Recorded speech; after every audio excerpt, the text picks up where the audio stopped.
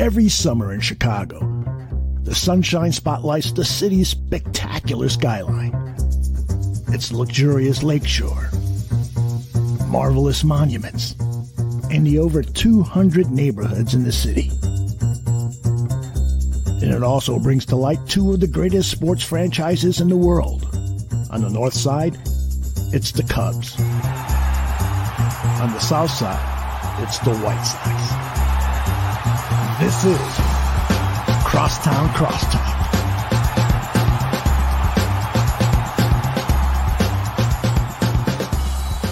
Hello and welcome to another very exciting edition of Crosstown Crosstalk presented by the Barroom Network. My name is Vinny Parisi, and that's right, the mustache lives to fight another day. The Toronto Maple Leafs, they're playing against the Tampa Bay Lightning tonight. And speaking of mustaches, it's Dylan Ceastay on the south side. But first and foremost, when it comes to mustaches, there's only one guy that I think of when it comes to prominent, outstanding mustaches. Of course, I'm talking about Nick Morawski, the Good Guys Talk Back podcast and the Locked On White Sox podcast. Nick, how we doing, my man? Oh, Vinny, thank you for that intro. I'm doing great, buddy. Nice to be talking Sox with you. 100%. Man, I say it all the time, and I mean it from the bottom of my heart. You are one of my very favorite people on White Sox Twitter. Just everything about, the whole bit, it cracks me up. I'm interested. I think you're very knowledgeable. So honestly, it's a pleasure to have you, my man. Oh, thank you. Yeah, it's lifelong, man. I'm a third generation Sox fan.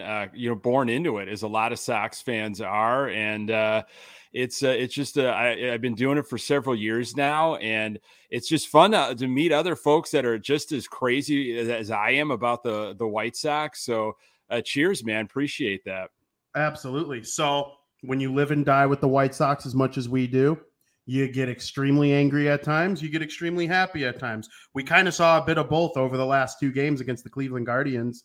That game on Monday was just a complete debacle. We don't have to talk about that. What I'm going to ask you is, did their most recent win on Tuesday, following that debacle of a game, make you feel a little better about things? They are 7-1 in their last 8. Yeah, it did, because, that happens. Monday night happens. It shouldn't happen too often. During that winning streak, we had outstanding performances from the bullpen, solid defense, and everything just came crumbling late in the game. Those types of losses can snowball. And that's what I was worried about. I know a lot of fans were worried. How is this team going to respond?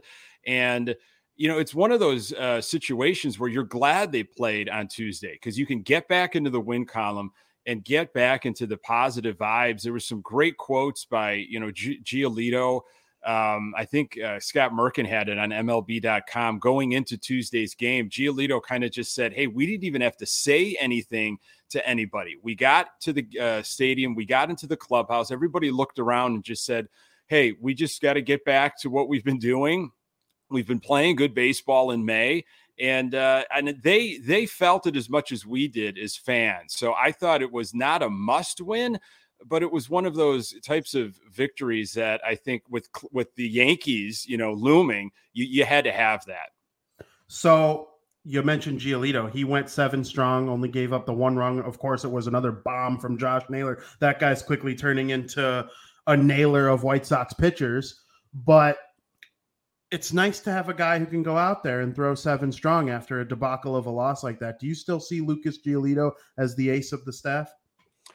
I do, just because of, I guess, tenureship or the veteran presence. He has, I don't want to say he's seen it all, but compared to our staff, I'm not necessarily putting Keuchel in there because maybe we'll get to him later, but I'm looking at Kopech, Cease, and Giolito. Obviously, Giolito's still coming back from the injury, but that was a great sign on Tuesday. Those are your silver linings, is the amount of pitches he threw, how deep he went into the game. He didn't let, the Naylor home run snowball. Talk about, looking at games, just inning by inning. We've seen Giolito in the past where a big hit like that can turn into several hits and possibly even several runs. He limited at that. He got out of the inning. I look at what Giolito's doing. And what Kopech, I think, is looking to, and Cease looking at Giolito, is Giolito's the guy they're trying to emulate. Now, Cease is doing some amazing things. And Kopech, oh my goodness, if we could keep this Kopech going throughout the summer, wow, we really have something here. But I think it's Giolito's the ace until somebody really knocks him off. And I think when Giolito is completely strong, which is going to be soon, he's the guy we're going to be continually talking about. Yeah, and if Lance Lynn comes back and he starts to pitch the way he was last season, and Kopech and Cease keep it up, and if Giolito by the end of the year is considered your fourth best pitcher, that's something, or even your third best pitcher, depending on what Lynn does, I think you got yourself a solid rotation there. So you brought up Dylan Cease. He's on the mound tonight. We're all rocking the mustaches in support of our guy. Do you think that this game is probably the biggest start going into the start in his career? Because last year, a common criticism of him was that, yeah, he dominated against some of the poor teams in the American League. But then if he was playing against one of the top teams, he might have not looked quite the same. This is the definition of a top team they're playing against. Yeah, he faced the Yankees twice last year, and it didn't go very well. But Dylan Cease is a completely different pitcher this year than he was last year and the year before that. And that's what you love to see, is the maturation, the growth. Stone talks about it during the telecast. His presence, his confidence, his command, especially on that 12-6, breaking ball, he's getting that over for a strike early in the count. He's a different pitcher. So why not, say to yourself, this game is huge for me as an individual. It's huge for the White Sox to put themselves up against, the Yankees, one of the best teams in baseball. But for Dylan Cease as a pitcher, why not? I know it's still early, but call this. You might not have to say it out loud to reporters or go on record or anything, but it's okay to internalize and say, you know what, this is a must win for me. I want to announce my presence. You want to get talked about nationally. You want to be in the Cy Young conversation. You got to beat teams like the Yankees. He's already, if you look at the Vegas odds, he's already up there in terms of the Cy Young prices and stuff like that for the betting world. So people are seeing him, but I think a dominant start against the Yankees will really make people think like, oh, this guy's really good. And speaking of really good, you don't go about talking White Sox baseball without mentioning Michael Kopech at least a little bit. If these numbers were to keep up, obviously having an under 2 ERA is not necessarily going to keep up over the course of a career. But if he keeps up the stuff that he's been putting out there, this could be like a $200 million pitcher, maybe more. Like, I know that's crazy to think about because he's made 5 starts so far this season after 3 years of not making starts. But the sky's the limit for this guy. Do you agree with me? Yeah, the sky is the limit, and we don't know what we have yet in Kopech, and that's crazy to talk about. He came over in the fall of 2016. Obviously, everybody knows the story. It got the rebuild going, and we've seen glimpses. He's had injuries. There's been other situations with the COVID year. Came out of the bullpen last year, absolutely electric, but he has always said he wanted to be a starter. He wanted to be in the starting rotation, not as a spot starter, but part of the White Sox rotation. And I think every fan, we're all like, okay, that's cool. That sounds good. In theory, that's a great idea. That is the plan. We want to see it. And now we've got a sample size. And I'm excited what he's going to give you on Sunday against the Yankees. I think he's still scheduled to start against the Yankees on Sunday. Yep. And I mean, what he did in his previous start, he's an emotional guy, and he was not getting some calls from the home plate umpire. And one of his last innings, that home plate umpire, I think it was Ramos, he missed a call. And Kopech's next pitch was an errant, it almost sailed over the catcher's head. And you could see, here's that Kopech, high energy, emotional. He might start coming unraveled, and he didn't. He settled down, got right back to focus, and struck out the hitter. And that it's maturation. And I think it's Kopech, talking to veterans like Giolito, seeing what other guys like Cease, who's been going through it for several years, they're doing. They talk to each other. They have the data. You got to credit Katz, I'm sure, as well. But Kopech has unbelievable talent. We're just starting to see a little bit of what he potentially could be. Yeah, that's just so exciting. The way you break that down, it makes me even more excited than I already am after thinking about it like in my own brain. So that's good stuff. And in that game on Monday, Gavin Sheets had a just horrid looking error when he dropped what you would think, as Hawk would say, would be a can of corn, and it would have ended the inning. Which that speaks to Michael because he came back and struck out the next hitter after Ethan Katz had a conversation with him there. So that was nice to see. But going back to Gavin, dropping that ball, and then it was like, okay, they really sent down Berger in favor of him. I know he's a lefty, and then he comes out and he hits a monster home run in that game, and then he hits another one in the game on Tuesday. Both of those home runs probably should have stood up as game winners. Obviously, we know what happened on Monday, but just two huge home runs. What do you think of Gavin and his potential with this team, especially being one of the true lefty hitters on this team, like a non-switch hitting lefty? Yeah, the Sox for a long time have been always trying to find that power hitting left-handed hitter. And it usually tries to happen with a right fielder. They want a right fielder that's also a lefty power hitter. And it hasn't gone their way over the last several years. My issue with Gavin Sheets is not his talent. I think he can hit the ball. You know, he's starting to figure out what pitchers are doing to him. He's having this type of, the season that Vaughn maybe had a while ago of like, okay, I was drinking from the hot fire hose. I'm now studying and learning what these guys are doing. Now I have to adjust as a hitter. His power, you've seen it this past week. My issue is that, he is being pushed out there to the outfield in a situation that, is not his natural position, and that's the Sox organization. That's a whole nother thread of the conversation. Where he was supposed to play on Wednesday, if that game didn't get postponed, was first base. And you were going to have Engel in right field, which I love. His home run on Tuesday, he was hitting DH. Great. I love Sheets as a DH right now, or a spot first baseman. But to have him out in right field, and Stone was given excuses about, well, it was maybe the lights. And it might have been the lights, but you'd think a seasoned right fielder who maybe has played at that stadium for several opportunities or several years, several games, would have known that those are how the lights are going to be, and this is how I play it this early in the game. Hey, credit to Sheets for coming back and hitting that home run. Really happy for him because he was feeling horrible about himself. But is he put in a situation to succeed? I don't think so when he's out there in right field, but I am excited for that lefty power bat. I agree. Andrew Vaughn looked okay playing left field. There were times where he didn't, and I think we overrated him in left field just a tad last year. And I'm not taking anything away from him. When Eloy went down last year and he stepped in, he's a baseball player. He's a team guy. I respect the crap out of him, and I respect Sheets for playing right. But are you kind of on the train? It seems like you are.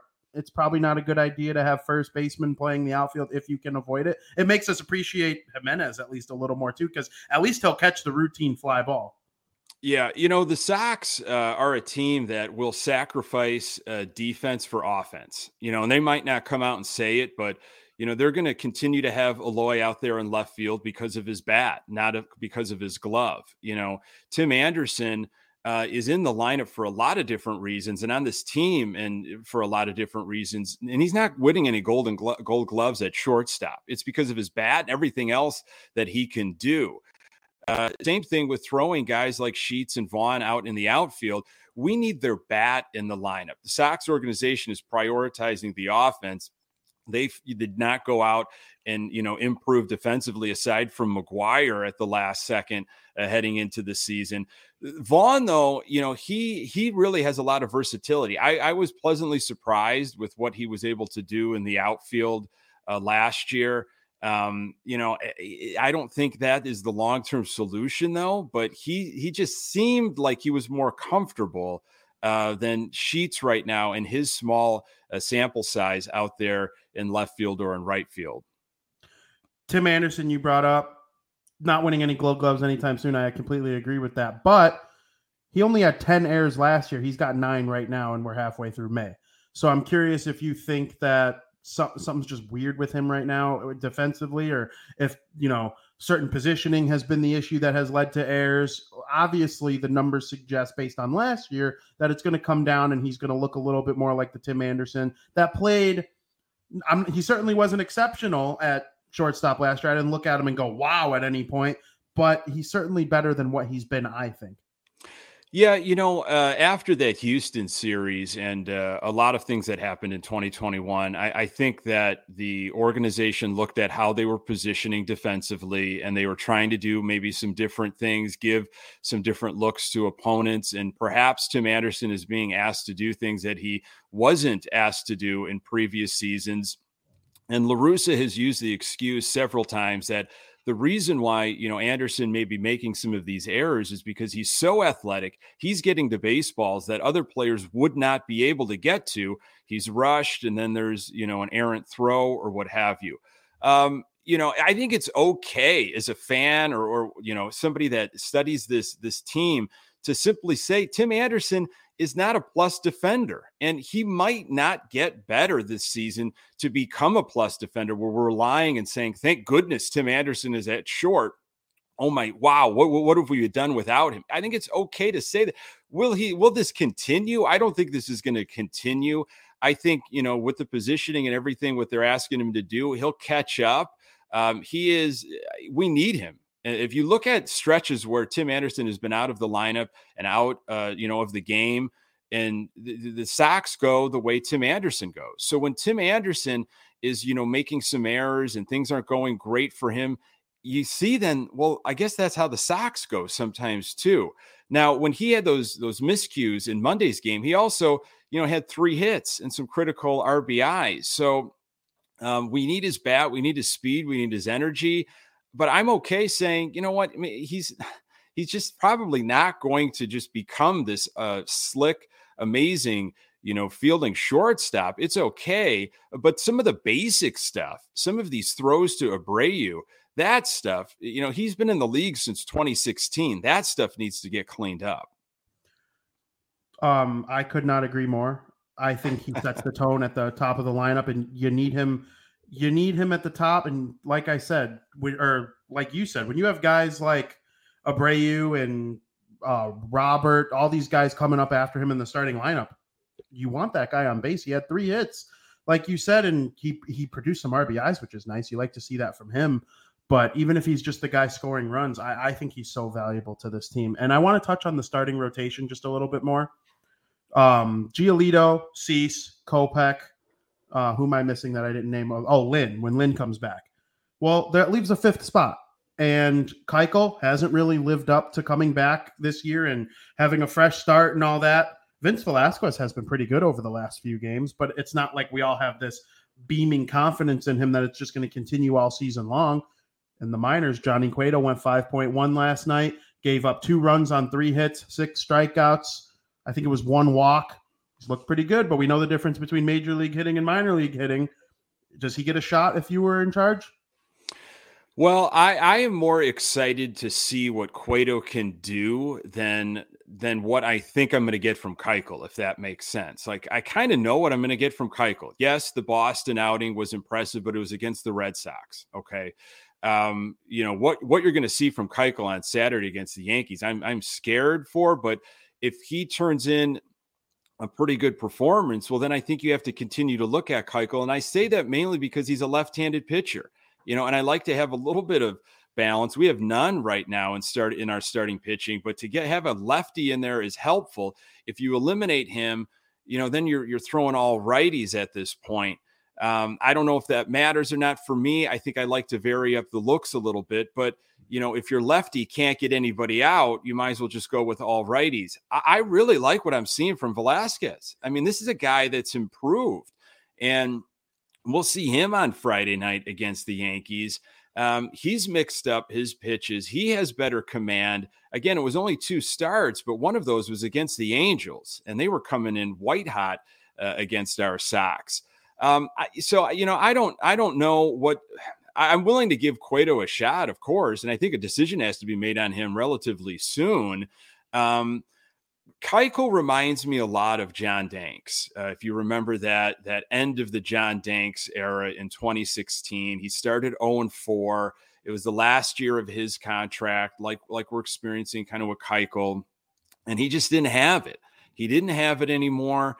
And I'm not saying Keuchel doesn't have it, but what he throws, 80s, high 80s, nipping at the corners. If he misses, that's batting practice stuff. He doesn't have wipeout stuff. And this is the type of league where it is a swing and miss league. Your starting pitchers, you need to get those whiffs, and Keuchel doesn't have that. So, I don't know. At this point, honestly, if you ask me, it's like give Velasquez that spot. Yeah, Velasquez, he's really impressed me over the last couple of weeks. And Keuchel, you brought up John Danks. That scares me because the last time that happened, and then they thought they had a chance to win that year, and they went out and traded for James Shields, and we know how much of a disaster that was. I don't think Fernando Tatis Jr. is in the White Sox minor league system right now, so not necessarily worried that they're going to trade a guy of that caliber. But at the same time, we didn't know what that guy would become back then. So hopefully they don't overreact when it comes to this, and they just use Velasquez, and maybe if a good trade comes along by the trade deadline, that could work. Do you think we kind of overrated Keuchel's start against Boston, though? Because he was starting to come unraveled in that 6th inning there. And he did give up 8 hits. You give up 8 hits a lot of the time, and you only yield 2 runs. Sometimes that's a sign that maybe you got a little lucky with some defensive plays and whatnot. The White Sox aren't the best defensive team either, which I think helps Keuchel struggles because he needs contact in order to create outs. I don't know. I think we overrated it just a tad. Yeah, he's a ground ball pitcher. And, when we're struggling fielding the ball and throwing the ball, to have him throw more pitches and give the opposition more outs. And you could see the anguish on his face when an error is made behind him. It happened in Cleveland. Boy, he wears his emotions on his face, and he's said it in certain comments. He's not happy with how the defense has been playing behind him. He knows that he, as a pitcher, is going to thrive only when he gets, lockdown defense. Again, Boston isn't a great team. It's a tough team to play. They've always played us really well. Boston at Fenway is a difficult spot to be at. So, give Keuchel credit for being able to, limit the damage. But again, that start didn't sell me. I didn't all of a sudden say, well, Keuchel's back. I'm back on the Keuchel train. You got to kind of understand the situation. Luis Robert didn't get off to the best start that we've ever seen him get off to. Then he had the little injury there. He was out for about a series. But then since coming back, he's looked like the Luis Robert that we know he can be. I still think there are more home runs in that tank. I like the power is just untapped. But outside of that, he's been brilliant. Do you think he could be in the MVP conversation? If not this year, next year, the year after? We talked about Anderson driving the bus. I think that guy's right there. Oh, definitely. Let's have this conversation with the understanding that he stays healthy. And if he does, that means he can healthfully track down balls in the outfield, in the alleyway, in the gap, and make the plays that we know he can make. That means if he's healthy, he can, be a force on the base paths, which before his injury, he was leading the league. It was early, but he was leading the league in stolen bases. And if he's healthy, his swing's going to be right. He's not missing games, and, he's going to be able to flex the power. And once you start seeing him hitting opposite field, as Frank Thomas did early in his career, when you started to see Frank Thomas go opposite field, you knew, watch out. Now what are you going to do with this guy? Because you pitch him away, he's going to take the ball to right field. You pitch him middle in, and he's going to go down the line. The ball he hit in Fenway, I believe it was the Friday night Apple TV game, he golfed that thing out. That wasn't even really in his typical wheelhouse. He adjusted quickly with his hands, and that's what's dangerous is the quick in at bat adjustments that he makes, whether it be feet or hands. He is going to school. He is a smart dude surrounded by a lot of veterans and smart dudes that want to see him succeed.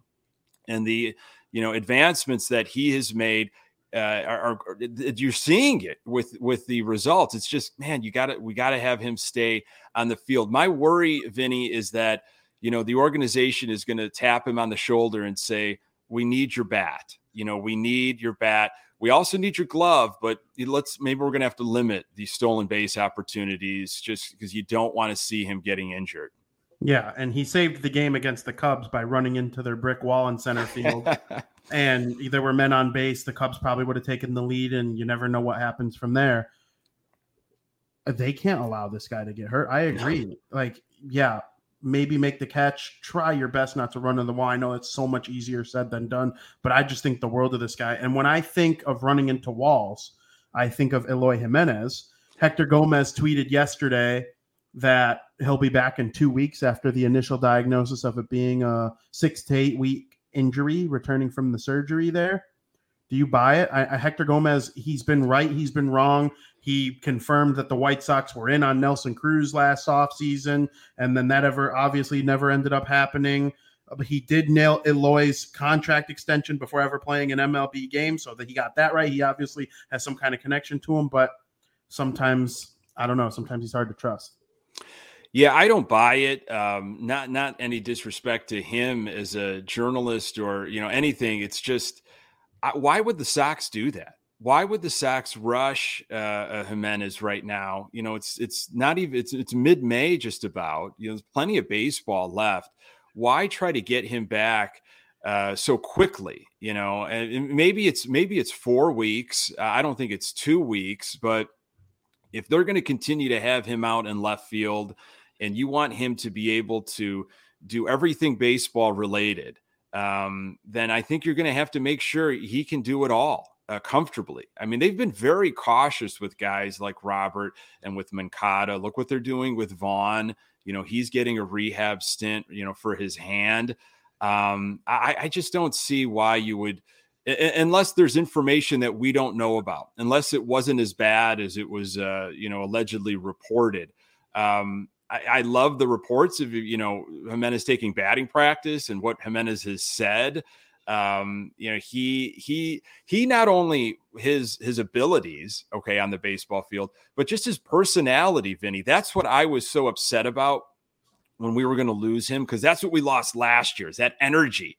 That presence when he sprints out to left field. Absolutely. You've been to games when, he sprints out to left field at the beginning of the game and he's bowing to the folks in the left field bleachers, bowing to the fans down the left field line. Like he loves it. And the fans love him. And that's what you're missing out. So pump the brakes, just make sure we're getting him back at 100%. That's the answer I was hoping to hear you say. Because as much as I love this guy and I can't wait till he comes back, I'm going to be, flashing my Eloy pom-poms the second he steps back on the field. He's just such a good guy. And inserting that power into the middle of this lineup, Moncada's back, which I'll get your thoughts on him in a second. He just provides so much to this team, and I love it so much. He makes it, they're like such a cool team to me. Like if I was from, I don't know, Kansas, some state that I had to pick a baseball team, they're just fun.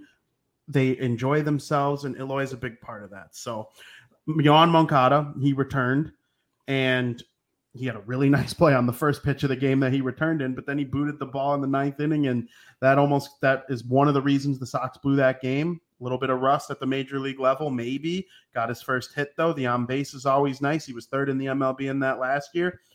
A lot of people online angry that he doesn't hit a lot of home runs. And, the power, they still need to see a little more of that from him. But what's your take on him and what he brings to this team? Because it's probably a very polarizing thing. Yeah, I can't remember another player that has had so much pressure on him since joining the organization. When he came over to the White Sox with Michael Kopech for Chris Sale, essentially, and we got the glimpse of Moncada first. The weight of the world was on his shoulders. He was going to be the savior. He was the ticket to winning, to postseason, to the World Series. And because he's not living up to this world that maybe we as fans built in our mind, and hey, ESPN was all over it. There's other publications that were, watch out, this guy's the number one prospect in all of the world. But he hasn't been doing that. And there's been some health issues, but he doesn't have to be the driving power force. Okay. The guy we were just talking about, Luis Robert, is going to be your guy. Jimenez, those guys can be 30-30, 40-40 maybe, when they're healthy. So Moncada, and Ozzie Guillen was talking about it in the pregame a couple games ago. Moncada just, he's just let him be him. Don't try to put the weight of the world on his shoulders. Let him, fit into that lineup, get back. He'll have his doubles. The power swing will come back. A little concerned about the error he made, sure. But if you look at last year, that sample size, he should have been in the Gold Glove conversation. I love his glove at third base, and we should be lucky as a fan base to have him there at third base. His offense will come along, but it's the expectations that we put on Yoan Moncada. I don't know if they're fair. I don't know, Vinny. You tell me if you think that, he should be doing some of the things that we think he should be doing, power numbers. I don't know. I mean, he had 25 bombs in 2019, and that was probably his career year. The average was high. The on-base percentage was great. He even received he was on a couple people's MVP ballots. So, he hasn't been that since. I know he blamed COVID in 2020. I thought last year he was much better than people give him credit for. I mean, he was a 4.5 WAR player in a year that people were just taking a crap all over the guy. And like you said, would you like to see a couple more home runs? Sure. But he doesn't need to be that guy anymore. If he's the 7th best power hitter on this team, you got a really good power lineup. I mean, Anderson has the potential to hit more home runs than him. I'd like to see Moncada probably have more home runs than Anderson, but if Anderson ended up with more, be 0% surprised.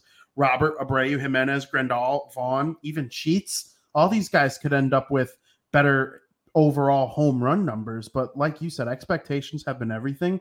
I don't need him to be the best player on this team. I need him to be one of the great players on this team. And I think that's what, for the most part, we've gotten so far. Yeah. And stay healthy. That's obviously the thing everybody's talking about with the Sox for the last few years. Is just what would be great is just to get a couple full seasons of Moncada where there isn't disruptions of anything. And, he gets a lot of flack for, the grimaces that he gives after legging out a double or, and I don't also think fans want more emotion sometimes for him. They want him to be the high mom Eloy or Anderson. Well, that's not him. He wants to, I think, stay behind the scenes, let his performance speak for itself. We just want to see the performance regularly. Yeah, and the same people that get mad at him for grimacing after running out a ground ball or not appreciating his body language because it's not Tim Anderson or Eloy are the same people that get mad at him for spending his offseason making a music video. It's the same group of people. They're just hypocritical. So I love Moncada. I'm happy to have him back. It was almost interesting. He kind of seemed to help his stock a little bit by being hurt because we went into this year thinking he would be the 6th guy. And he comes back, and it's clear that the 2 spot is perfect for him because Luis Robert loves batting in the 4 spot, and we initially had him in the 2 spot. So a lot of criticism has come of TLR, of his lineups and his management. What do you think of the lineup? How would you come up with it? I would say, I used to get really hot and bothered by some of his lineups. And to me, sometimes it's more about his bullpen usage and sticking with guys maybe a little too long. I think like a lot of managers, he gets hung up on matchups, lefty, righty, lefty kind of thing. One of the most confusing things is the way he managed the lineups in Cleveland, I think, with Garcia. Putting Garcia in the 3 spot and then in the 2 spot, I didn't get that. It almost felt like to me it was a middle finger to the fans and to the critics. Like, I don't care what you say. I've been around this game long enough. I'm going to do whatever I want to do. So there. And I'm sure that's not the reason, but that was not a good look. I mean, hey, we could talk about Garcia for a long time, and fans either love him or hate him. There's a lot of folks that are in love with Garcia, and he provides a lot of value to this White Sox team. You need guys like that if you're going to win a championship. But I don't want to see Garcia in the 3 spot or even the 2 spot. Yeah, it sounds like you appreciate Garcia for what he is, though, a bench guy, maybe a 9 hitter from time to time. I mean, he is Leary legend after all, but outside of Moncada, he might be the most polarizing player on the team. Yeah, he is a guy that if you can fit in at 8 or 9, I think the issue with him is, again, like, it's not his fault that the White Sox didn't go out and pay some premium money for premium talent at second base. Okay. They tried to capture something with Harrison, and, hey, Harrison, I don't think is going to light the world on fire offensively, or defensively. He can stay healthy. He's probably an upgrade at second base for maybe what we were dealing with Hernandez at the end of the season last year. But again, that's not the solution that a lot of fans wanted. Okay, that's not the premium second baseman, maybe the future second baseman. So the fact that you see Lurie playing second base quite a bit in a lot of different positions because we haven't been able to stay healthy, it's shaking your fist like, here we go, another Garcia day. Well, what else are you going to do with all these injuries? It just so happens that Lurie is the guy that has to fill some of those spots, like with Mendick. The start that Lurie, had at the beginning of the year was really unfortunate. When Lurie gets in situations when he's up against 1-2 pitchers for another team in critical spots in a game, he often looks overmatched, but that's just, how it goes sometimes. When you play a lot like he had to because of injuries, you will get overexposed. It happened to him last year, but he provides value, of course, because he's so versatile. It's just the everyday stuff and where he was penciled in and hitting by La Russa. I had some problems with that. Sure. Is Liam Hendriks, are you worried about him? Is he as bad as he's been? The only thing I get worried about is when I read stuff about him tipping his pitches, and I don't know what truth to put in that, but it seems like it might have been an issue last year. It seemed maybe it popped up a few times this year. If he's not learning from that, or he's not able to kind of disguise it or shake it, that could be, that's a serious problem. I think, his fastball, when he goes after guys, so this is how I view it as a fan sometimes, is like he was on a streak during that winning streak. He looked untouchable. And in Monday night's game, it seemed like he had this invincibility, and he just went after Naylor and was like, I'm going to beat you with a straight fastball, whether you like it or not. And Naylor said, no, you're not. I can catch up to that. That's when I think sometimes Liam runs into issues. He can sometimes struggle getting his breaking ball where he wants to get it, but when he's on, he's untouchable. Who else would you want in that situation? It's when he gets beat with the home run, and it's often with a straight fastball where it's like, you got to spot that better or disguise it because these guys know what's coming. And the two big bombs that Liam gave up that people give him crap for, one was to Byron Buxton, who hits baseballs to Pluto off of everybody, and one was to Josh Naylor, who has 3 home runs in his last 8 at-bats against the White Sox. So, I mean, it's going to happen from time to time. I'm curious, though. Liam, he leads what is usually a really nice bullpen. What did they go, 10 straight innings without yielding a run? Yeah. And, finally they came unraveled at the end of that game. Do you like the bullpen as a whole? Do Keuchel, Velasquez, when someone comes up, Lance Lynn comes back, push somebody out? What's your overall thoughts on the bullpen? Because when they're on, they've been on so far this season. Yeah, I really unfortunate to see Lopez leave the game recently with some back issues. I hopefully everything's okay with him because I actually value him a lot. As a long relief guy, I've enjoyed what he's done recently. It seems like he's figured some things out. He had some electric outings during that little winning streak. Seeing Joe Kelly in a White Sox uniform on Monday, that was one inning of work, but boy, was that fun to watch. His fastball has got a ton of movement. It is zipping all over the place. And I love that he had a comebacker and he just sprinted to first base and he took care of business on his own. Like he's just got that energy and personality. I would say every year, but the last couple of years, coming into the season, there's a lot of like the pen is mightier conversation. Like we've got an all-world bullpen. This bullpen is the Harlem Globetrotters of bullpens, and bullpen arms are tough, man. It's a short shelf life for arms. You could have a couple great years and then all of a sudden you're gassed in your yesterday's news. I hope Aaron Bummer can return to form. He worries me. But guys like Kendall Graveman, what Foster has been doing lately, obviously the addition of Kelly, I'm not really worried with Hendriks. I feel like Hendriks you can't worry too much about because of his resume. And I know that slightly goes against what I just said with a short shelf life, but I don't think that shelf life is over yet or expired for Hendricks. Not at all. I think he's still got a ton left in the tank. He's just too smart of a baseball player with all the codify stuff he does. The bullpen is going to deal with issues basically by us as fans, that we hold it to a certain level that it just might not be achievable. And what you saw during that winning streak, I think that's going to happen more times than not. But you're going to have blown games. That's going to happen. You're going to have guys that just, they don't have their stuff. It sounds like the Sox are trying to be pretty smart with workload management, especially with Graveman, because they want to get these guys to be, electric towards the end of the season. So I like that the Sox are being smart. So you're going to see interesting matchups sometimes with maybe like Souza coming in to close a game, because Sox are trying to be really careful with how they're using pitchers. But I like the depth that they have. It seems like La Russa is happy with the depth that they have, and La Russa is Mr. Bullpen. I mean, that's what he loves, is being able to, doctor up a bullpen and have options. What's your overall assessment of Tony La Russa up to this point? I don't feel like we're winning because of Tony La Russa, and I don't necessarily feel like, he's hampering this team as much as people think he is.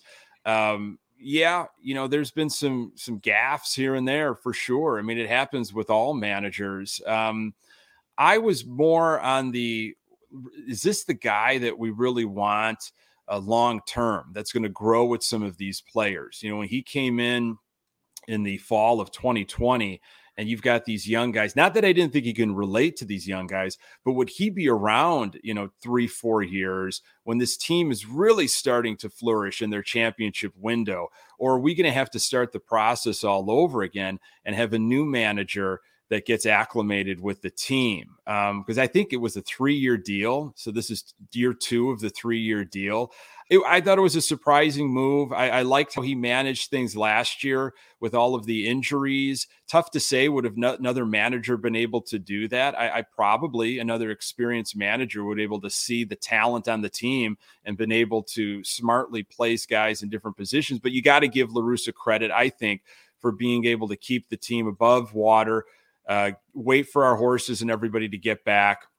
But, the postseason, Vinny, I mean, he just was outmanaged. I mean, the team was outplayed and he was outmanaged by the Astros. So I think he's hopefully learned from that. I think the Sox organization has made some changes, but, they didn't spend the money. I think that a lot of fans want him to spend in the correct way, and he's dealing with what he has.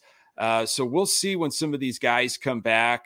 It's like, how can you go wrong though with a team that is healthy and like the lineup that you rattled off recently, when you've got healthy Anderson, Moncada, Abreu, Robert, Vaughn, Jimenez, and then, if Sheets is hitting, how do you, and Grandal, like, how do you kind of go wrong? It's the management of, I think, off days, pinch hitting opportunities, that's where he gets put under the microscope. Sure, and I'm excited for lineup continuity too. I think that'll help Tony La Russa a lot. Really quick before I let you get out of here, the White Sox, as I mentioned before, 7-1 in their last 8. Played some really good ball over that stretch. Outside of the 9th inning of 2 games ago, it's been mostly really good. Held leads, took nice at bats. You need that when you have the best team record-wise in Major League Baseball coming to town in the New York Yankees. A lot of people got on the White Sox last year for having a really good record against the bad AL Central division and a not so great record against the good teams. But really, when you go back and look at the record against the good teams, 3-3 against the Rays, 3-4 against the Astros, around 500 against most of these good teams, 3-3 against Boston, who was 2 wins away from the World Series last year. I know they sucked this year, but last year they were pretty good. Mostly 500-ish records against those good teams, which is what you need. But that narrative started because they were 1-5 against the New York Yankees. And the one win was, of course, the Field of Dreams game. What are you expecting from this series? Are you as scared of Aaron Judge as I am? You think Mike Stanton is going to do some damage? I know Anthony Rizzo's on fire. It's just a tough team to play against right now.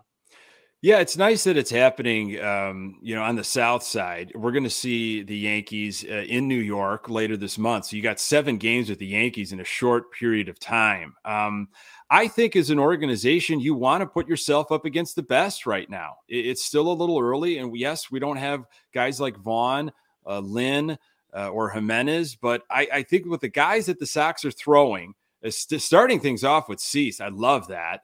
I could see a split. I think if you get swept, if you lose 3, it's going to be pretty dejecting. It really is, because I think that despite all the firepower that the Yankees are going to throw at you offensively, White Sox starting pitching has been damn good recently. I mean, it's been holding things together like it had last year in 2021. And again, if you want to try to put yourself up against, how do I look against the rest of the American League?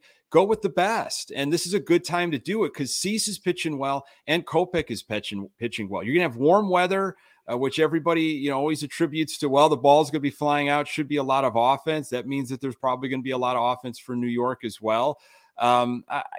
Is your season over if you lose 3 or get swept? Of course not. But I think you have got to play better against good teams to get that confidence going.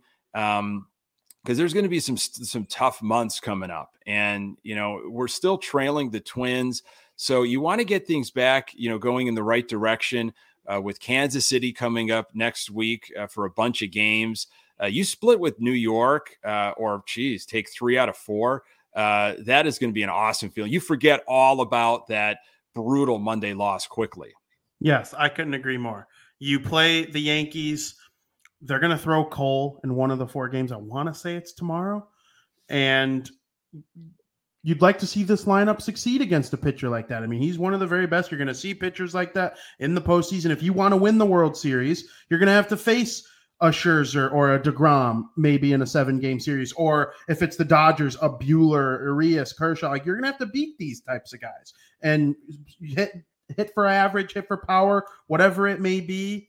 The weather's not going to be warm in Chicago in the World Series if they were to make it over the next 3 or 4 years, I would say.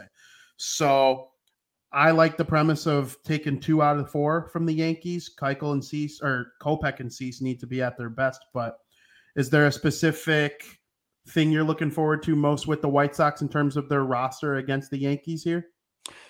Specifically, I am looking at what Dylan Cease and Kopech can do. It's one thing to kind of mow down some of the teams that they've faced so far in this early season with their games started, but this is a different story. Cease saw this club last year, as we mentioned, and so if he can study that and flip the script, that's a good sign. There were some nail biters that we lost last year against the Yankees, 1-run games in those losses, hitting with runners in scoring position. I mean, they manufactured some runs during that winning streak that the Sox had that it was great to see. This team is not at all yet surviving by the home run. They're getting it when they can. I'm hoping, here's another hope, is just to get on base, get that on base percentage up. Work counts, make Yankees pitching work for it, and clean yourself up defensively. But it really comes down for me, the pitching, namely Cease and Kopech. Nick, I can't thank you enough for coming on our show today. It's been my absolute pleasure talking White Sox baseball with you. I could go for another 2 hours, honestly, because it's just been so much fun. I enjoy it a lot. Do you want to promote any of your stuff for the fans watching at home if you want to, before you head out of here? Absolutely. Vinny, thank you so much. This was a treat. And you're right, man. We could go for hours here talking White Sox. You can find me on Twitter at Nick_GGTB. And I've got a couple very fan-centric Chicago White Sox podcasts. Do a weekly podcast with my dear good friend Pat Hester. Good Guys Talk Back. It's a weekly podcast. You can find it everywhere. And daily podcast, Locked On White Sox. You can find us on Twitter as well, Locked On Sox. Both those podcasts everywhere you find your podcasts. Absolutely. That's so great. Everybody make sure you're following Nick. Once again, it's at Nick_GGTB. Listen to all his shows. Follow him on Twitter. I'm telling you guys. Just telling you. This is one of the greats on White Sox Twitter. Top 3 White Sox personality on Twitter. I'm number 1, obviously. No, I'm just kidding. Nick, thank you very much for coming on. Oh, thank you, Vinny. Appreciate it, man. Of course. And everybody, we would like to send you to a quick commercial break.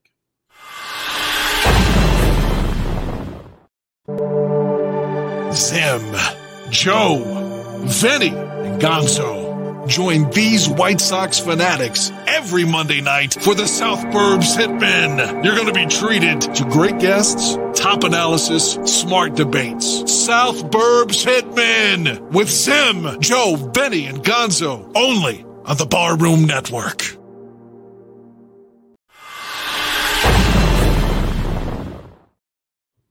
Thank you very much to Nick for coming on our show. That was an absolute pleasure. I love talking baseball with him. I've been on his podcast before. It's just a great conversation always. Very candid, very thoughtful. You know, sometimes he speaks so well that even I get flustered talking to him because he's just so good at this stuff. So I appreciate him very, very much. Make sure you check out all of his stuff. Now, we covered the White Sox a lot in this episode. So, you know, I know it's an All Chicago plus MLB podcast, so we'll move on a little bit here. The White Sox, obviously, they'll have the Yankees, and then we'll see where it goes from there. And you could catch all the recap on the Sox again on Monday night when we do South Burbs Hitmen. But last night I saw something that happened on the West Coast that really kind of caught my attention a little bit. The Chicago Cubs went to San Diego. The San Diego Padres, one of the very best teams in the National League, and took 2 out of 3 from them. And they took this third game in comeback fashion, and it was rather impressive. You know, they got good pitching. The hitting was timely. There was a warning track Frank Schwindel bomb or bomb to the warning track, I guess you could say, that kept them from sweeping the Padres. If that ball goes another 5 or 6 feet, they sweep the Padres. And that's a very good team that could find themselves in the World Series by the end of the year. So the only thing that was interesting, I saw a stat, they were 4-14 in between their 2 series wins. They took the first series of the season against the Milwaukee Brewers, and then they took this series against the San Diego Padres, and those are their only 2 series wins of the season, but they're hoping that they could keep it up going forward. And one thing I wanted to talk about really quick, there was a lot of conversation this week. I saw a friend of the program, Jesse Rogers, had an article on it. Yes, a W, Miss Caitlin. I know you're very happy about the Cubs taking a W, 2 out of 3 from the San Diego Padres. Seiya Suzuki, he was off to a really good start to start his MLB career. Rookie of the week, player of the week, all these accolades that he was getting from his first couple games in the MLB, and it was quite impressive. And I think his mechanics are flawless. I love when he's in the batter's box. He's patiently aggressive. I know that kind of sounds weird. How can you be patient and aggressive? Seiya Suzuki is. When the balls are not near the zone, he watches them go by. When they're in the zone, he's all over them. He very rarely takes a strike, and he very rarely swings at a ball. And that's what I mean by he's patiently aggressive. He's fun to watch, but he struggled a little bit there for a while. You started to figure like, okay, there's some tape on him now against Major League pitching. How do we attack him? So now it's time for him to adjust back. And I ultimately think he's going to. He's a great player, and I think he's going to be one of the forces in the Cubs lineup for a long time. One thing that intrigues me about their roster in general right now is Mr. Wilson Contreras. I think most Cubs people are starting to assume that he will not be on the team by August 1st. I don't know. I have no idea on that. Jesse Rogers thinks he's absolutely not going to be. And I know I talk about Jesse Rogers a lot when talking Cubs. I'm a fan of his work. Okay, he was on this podcast. He was very candid about his opinions on the Cubs, and he thinks Wilson Contreras is gone. And I can't say I blame him for thinking that. They haven't extended him up to this point, and all the history, Javier Baez, Chris Bryant, Anthony Rizzo, it all suggests that when the Cubs don't give guys contracts by the start of the season in their final deal, they trade them. And they would get pretty nice stuff for Wilson Contreras. I think it will depend on what part of the season that they actually, make the move. But I don't know. Trading him would be probably tough on the fan base because then like the meat and potatoes of the core that won the World Series in 2016 is gone. I know Kyle Hendricks is still there, and I know Jason Hayward is still there. You're not getting rid of Jason Hayward because nobody would take his contract. And I do think they could move Kyle Hendricks. I would move Kyle Hendricks before he becomes Dallas Keuchel because in their prime, they're about the same pitcher, location, ground balls, need good defense behind me. Once the location isn't precise as it needs to be, he'll become like Dallas Keuchel, where he's just walking guys, or it becomes batting practice out there, like Nick mentioned earlier when talking about Keuchel. So I think the situations are very similar, but the Cubs have the series win to hold their head up high going into the weekend. It should be exciting times over there on the north side. The weather's heating up, and I know there's another series coming up. I want to say it's 2 weeks from now when the Cubs will visit Guaranteed Rate Field. So that's going to be pretty fun times for the city of Chicago, especially since the one at Wrigley. Yeah, the White Sox won 2 out of the 2 games, both games. That was nice, but it was also like not very fun to be in attendance. So hopefully these games at Guaranteed Rate Field are a little bit different weather-wise. Across Major League Baseball, we saw some outstanding stuff. One of my favorite teams to watch right now, I've been tuning in a little bit lately, has been the Los Angeles Angels. They had a no-hitter. Reed Detmers was on the mound, rookie, no-hitter, first of his career. It was an outstanding game. It had literally everything in it that you could possibly want to see. Shohei Ohtani and Mike Trout went back-to-back in the game. I believe it was the first time since 2019 that the two had gone back-to-back. Obviously, Shohei wasn't Shohei in 2020. He had the Tommy John. He wasn't quite the hitter that he was, and he certainly wasn't pitching. And then in 2021, when Shohei won the MVP, Trout missed most of the season. Now they're both healthy. The Angels are looking good. Got Detmers throwing no-hitters. Shohei, I think in this game that they went back-to-back, he also had his first career grand slam, which was very cool to see. And then Anthony Rendon, they were winning so badly, 10-0, that he went up into the batter's box against Brett Phillips, who's also a position player pitching. He bat lefty and hit a home run. It was unbelievable. If you're not watching this Angels team right now and you like baseball, I don't know what's wrong with you. And they're in first place. The 2 LA teams doing really good. Obviously, the Dodgers are interesting. The 2 New York teams are in first place as well. The Mets and the Yankees both looking really good. Obviously, the Yankees are in town this weekend to take on the Chicago White Sox. It's going to be a lot of fun. I'm trying to think anything else going on around baseball. Man, are the Red Sox bad? Wow, are they bad? What is wrong with the Boston Red Sox? I mean, they just stink. They're pitching. They blow games late. Games they look like they should win, they lose. They had that nice win against the Atlanta Braves, who, speaking of the Braves, are the Braves trying to do what they did last year? Just look incredibly average for the first couple games of the season and then really figure it out and turn it on in June, July, August, ultimately lead to them winning the World Series? I think it's possible. Maybe not the World Series, but if the Yankees make a run towards the wild card, I don't think they're going to catch the Mets. They didn't have the Mets playing like they are now last year. All they're going to do is get Jacob deGrom back at some point. So, the NL East is going to be an interesting animal. As far as American League Baseball, Detroit Tigers, they're bad too. They only have like 9 wins. And I thought they would come in second place in the AL Central. I thought that would be the team that challenges the White Sox the most.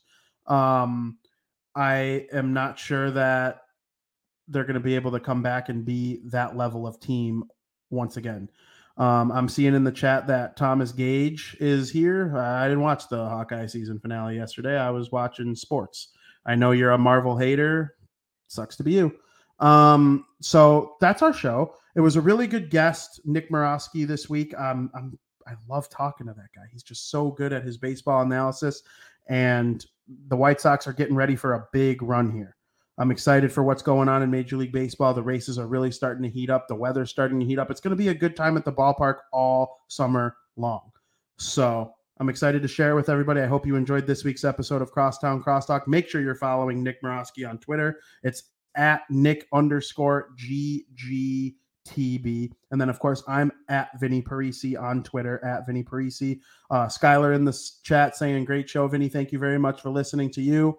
Skylar, it's always nice to have you in the chat. I promise that a Cubs episode, every episode is for all MLB, but a Cubs-centered episode is coming at you soon. I haven't had one of those in a while, so I'm going to start reaching out to some folks and get that going soon for you guys. So everybody, thank you for listening. Make sure you always watch baseball. Make sure you always watch the Barroom Network. I'm telling you guys, I know Thomas Gage will be very happy to hear about the fact that our nerdy science fiction show last night was just outstanding. I love listening to those guys talk about Marvel and DC and all the great stuff that's out there that closed-minded people aren't going to appreciate. It sucks for you. Of course, football season's underway. The schedule is going to officially be released tonight for the National Football League, but you can pretty much see every team's leaked schedule. I saw the Bears are opening their season against the San Francisco 49ers and the Buffalo Bills. My biggest takeaway is that the Week 16 game against the Buffalo Bills, they're just going to ruin my Christmas Eve. So, the best team in the NFL hosting the Bears on what should be a fun holiday, yeah, not going to happen. They're going to make me very, very sad, of course. So, and then, of course, I'll be back Monday night talking White Sox with the South Burbs Hitmen. Next week, Wednesday, very excited for Bar Down. Hopefully, please, dear Jesus, let the Toronto Maple Leafs close out the series tonight against the Tampa Bay Lightning or on Saturday at home against the Tampa Bay Lightning. Either way, just win the series, Leafs, please. I want to keep the mustache. I want to keep Joey and Frankie bowing down to the true sports master in the family. You know who it is. It's me. Yeah, that's pretty much all I got for everybody. I can't thank you enough for tuning in. This was a great episode. I'm very excited to share it with the world. Of course, we'll be back next week. As always, let's go Sox. Thank you for listening.